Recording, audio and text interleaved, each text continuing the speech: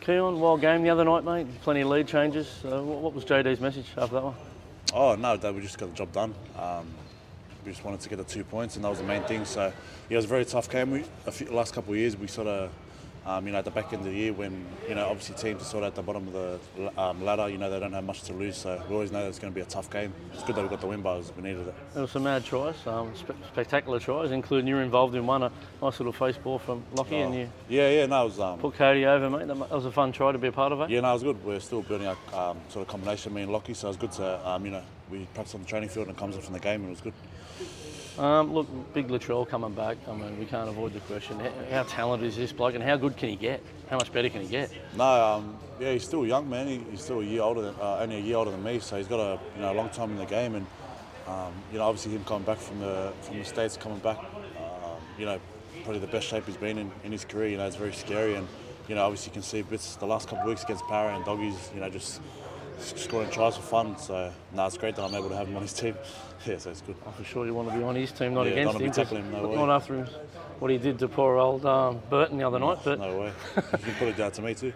Yeah, Jed Cartwright, good story. He's back. He's won himself a starting right centre job. Yeah. He'll be over there. What's he like communication-wise? It looks like things tighten up a little bit when he's out there.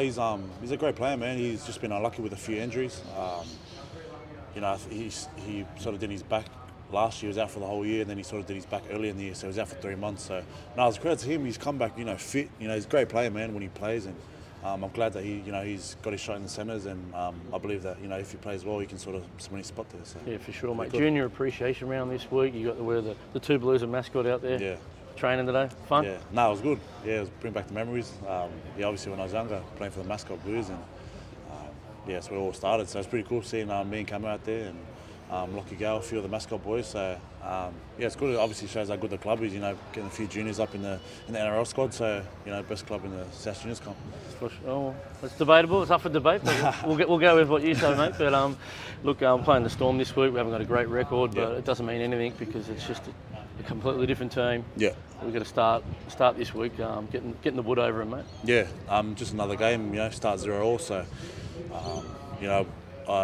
this is my third year in NRL and I haven't beat them since. So, obviously I want to get one over them, and it'll be a tough job. They're probably the hardest team to verse. Obviously because they just turn up every week, and they're just such a good team together. So I look forward to it, and I can't wait. And just you've seen what the inclusion of Latrell Mitchell's done to our team. What about the inclusion of Damien Cook and Cam Murray, our Origin boys, mate? That'll be huge, huh? Massive.